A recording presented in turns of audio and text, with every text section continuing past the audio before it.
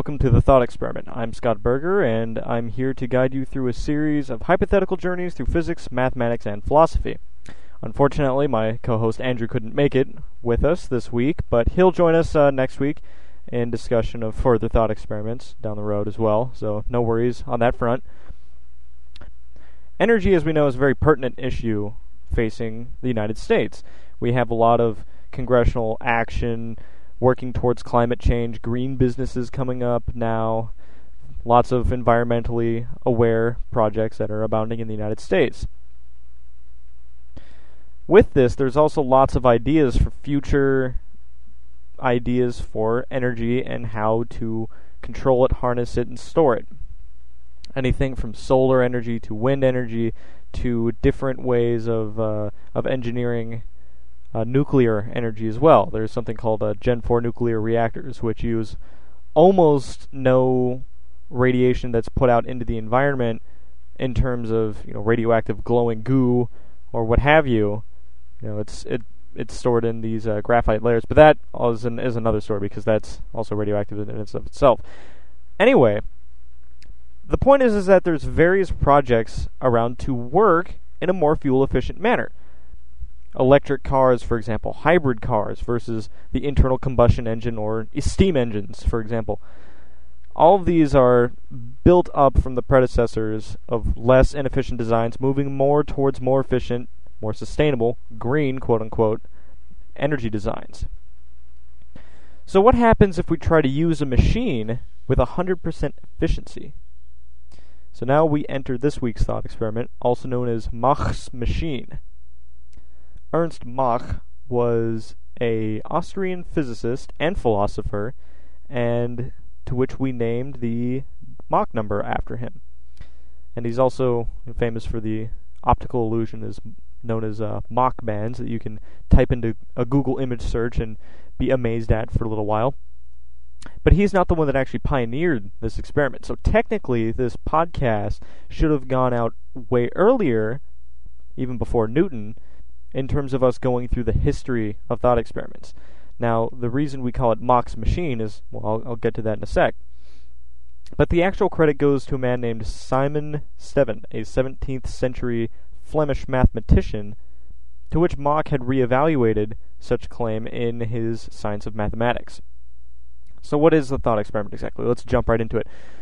Imagine if you have a chain that's draped over an angled bracket that is frictionless. So it's kind of hard to describe. There's a beautiful picture that I will post up on the blog that explains it almost perfectly.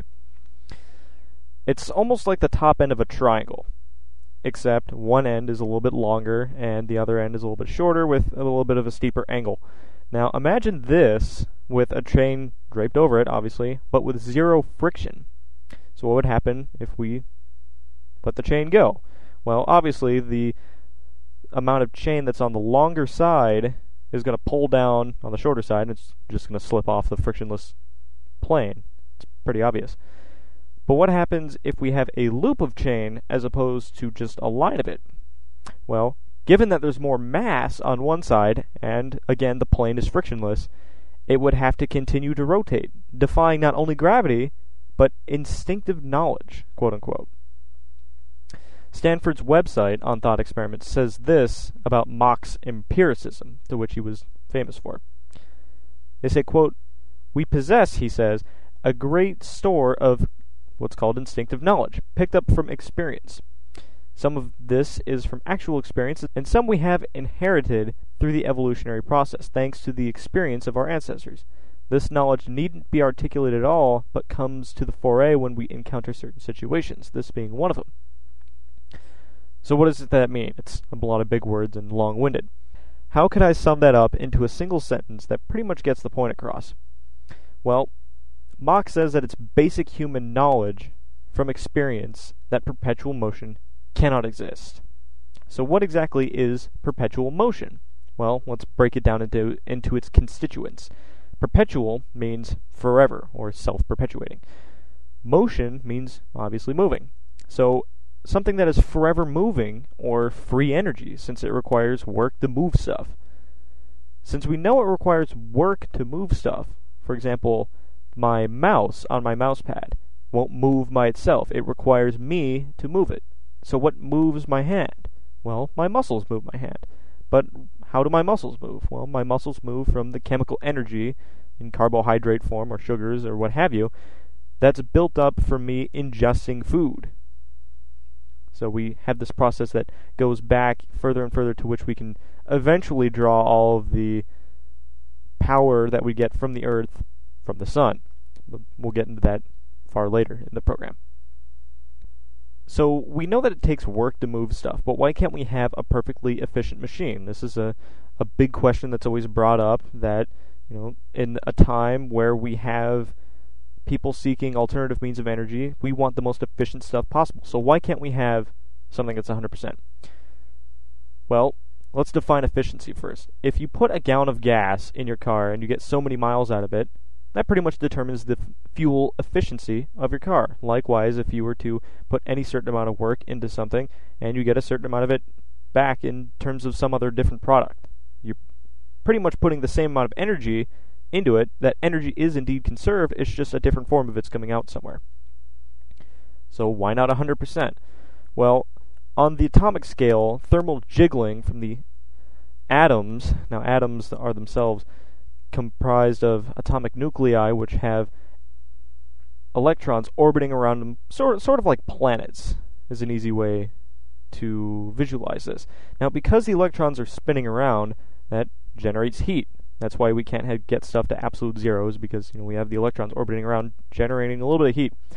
So when you slide something across a table, or perhaps a mouse across a mouse pad, you're generating a little bit of friction that sums from the atoms in the mouse rubbing against the atoms in the mouse pad, generating heat and friction.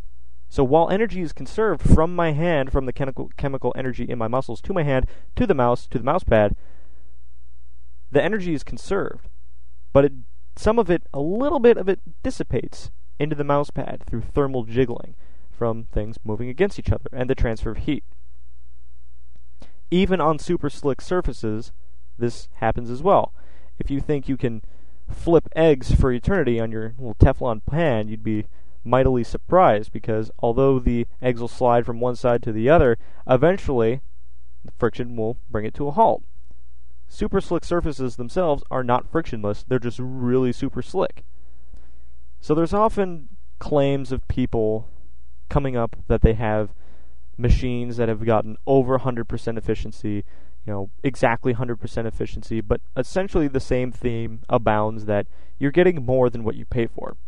Last summer, I was working at my local marina, and I was on my lunch break reading Leonard Susskind's Cosmic Landscape book, while someone curiously drawn to the cover sitting near me had inquired about my interest in physics. So we got into a little conversation, and he started asking me about celestial phenomena, things like pulsars and quasars and things like that. So I obviously perked my interest and started to explain it to him. But he pulled a wild card on me, saying that pulsars were not what the scientific community says they are, but rather free-floating blobs of energy, so to speak. I'm paraphrasing here, obviously, because I cannot remember verbatim what he had said. I don't really want to misrepresent him. But something along the lines that astronomical observations weren't up to par with what they really were. Not implying a conspiracy, so to speak, but implying that there was an alternate reality view of things going on here. Regardless, he had told me about a friend of his who lives on an island near here that had, while not in his spare time of smuggling cocaine across the border from Canada, had designed a machine that had run over 100% efficiency. Curious, I asked him for a source, and he referenced me to something called Joseph Newman. So, granted that we had computers inside of the dock store that I worked at during that past summer, I curiously looked it up and came across Joseph Newman's website, josephnewman.com, JOSEPHNEWMAN.com. You can research it for yourself. It's rather hilarious, I find. On there you'll find various quotes in a time cube-like fashion with centered text, bolded in red, trying to get this great idea out to you in the most annoying way possible. But with the sheer amount of coherency that's not technically found in things like TimeCube, for example. Now, as long as any point is totally in equilibrium, you would never have any resulting higher order emerge from that. So the emergence of the normal world we live in, the macroscopic world, already depends upon there being hidden order in this flow. That's called the problem in quantum mechanics of the missing chaos, the missing order. Because they assumed there was no order, they made quantum change random, and that does not generate the present world we all live in. You falsify quantum mechanics by simply listening to this videotape, adjusting your tie, or opening the window. So we know that it's wrong. It's admitted to be wrong in quantum mechanics now. The problem is we have to change the statistics that we use. We have to use an already chaotic statistics. Now, fortunately, a very good physicist named David Bohm showed that if you have hidden order, hidden variable theory, it's consistent with all the experiments that's out there. Nothing refutes it. It eliminates all the problems in quantum mechanics. As far as I know, Bohm never discovered how to actually apply hidden variables. What I have been doing is pointing out that the work that began with Stoney and Whittaker, Stoney prior to 1900, shortly before that, Whittaker 1903, 1904, later used a little bit by Nisbet, by Debye, and some by Dirac, for example. That work, when applied, becomes an engineerable hidden variable theory. And so you can engineer the stuff we're talking about if you look at it with the right set of theoretical eyes. It is doable in the laboratory, on the bench, with some difficulty. Now what he's talking about, albeit a bit complicated, is something what's called zero-point energy. Now what that is most definitely a fictional energy, so to speak. And what it's trying to do is it's trying to attempt to harness, essentially, dark energy. So, what's dark energy? Well, we've covered it over the past shows, but it's something that's very intangible and very abstract. As we know, the universe is expanding. Dark energy is causing this expansion. So, what's dark energy comprised of? Well, on the quantum level, we have what are called quantum fluctuations. And these are little particles that create themselves and annihilate themselves in an instant almost. But there's still that little jump, that little bit amount of energy density, energy pressure that creates what we know as dark energy. Now, technically, as a disclaimer, scientists don't really know what it is quite yet. It's such an emerging phenomenon. It hasn't even been around for 2 decades yet.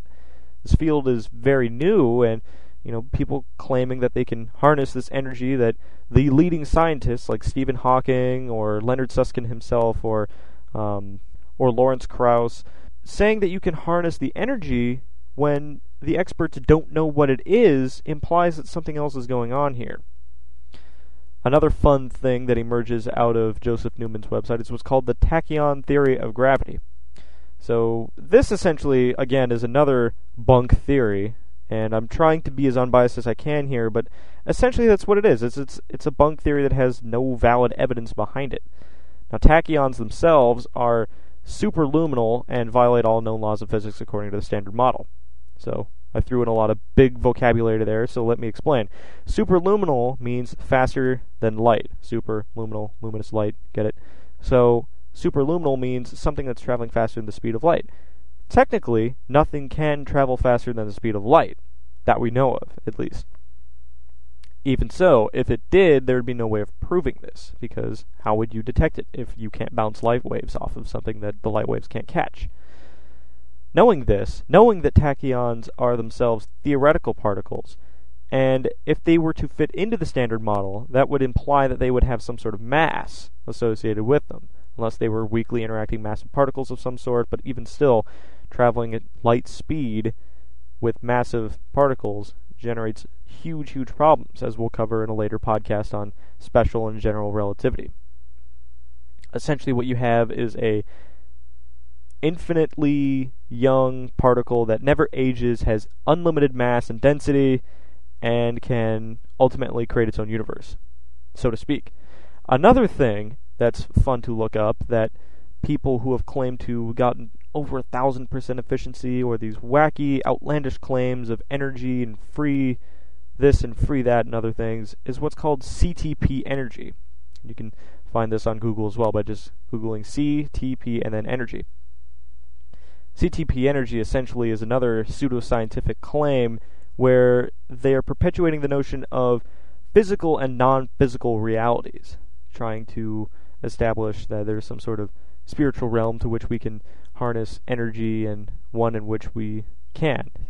Spouting claims like you can harness mental energy, things along those lines, with really abstract definitions of what energy is. Now, first off, let me explicitly state that energy in the scientific sense is not this free-floating ether of spiritual oneness with the universe. It's a tangible physical thing. Energy is all around us. It's everything we see, it's everything we know, and what you're hearing right now, in fact. We know that this keyboard in front of me is energy. It's just really dense energy. Now, how do we know it's really dense energy? Well, if you were to take a little bit of this Dell keyboard in front of me and convert it into pure energy, say through nuclear reactions, you would have something that would create a giant fireball over the Nevada desert.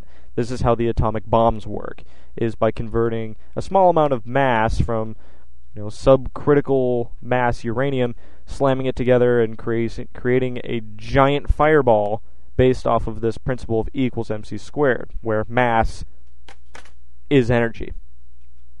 Given that we know that energy in the scientific sense is this thing that we know, but it's hard to describe because momentum is energy and potential energy and all these other different types of energies that are always abounding, we get lost in these colloquialisms of, energy is this abstract concept or whatever, and this pseudoscientific network sprawls and feeds off of it and expands, and we have things like spiritual astral traveling or bizarre concepts like that abounding.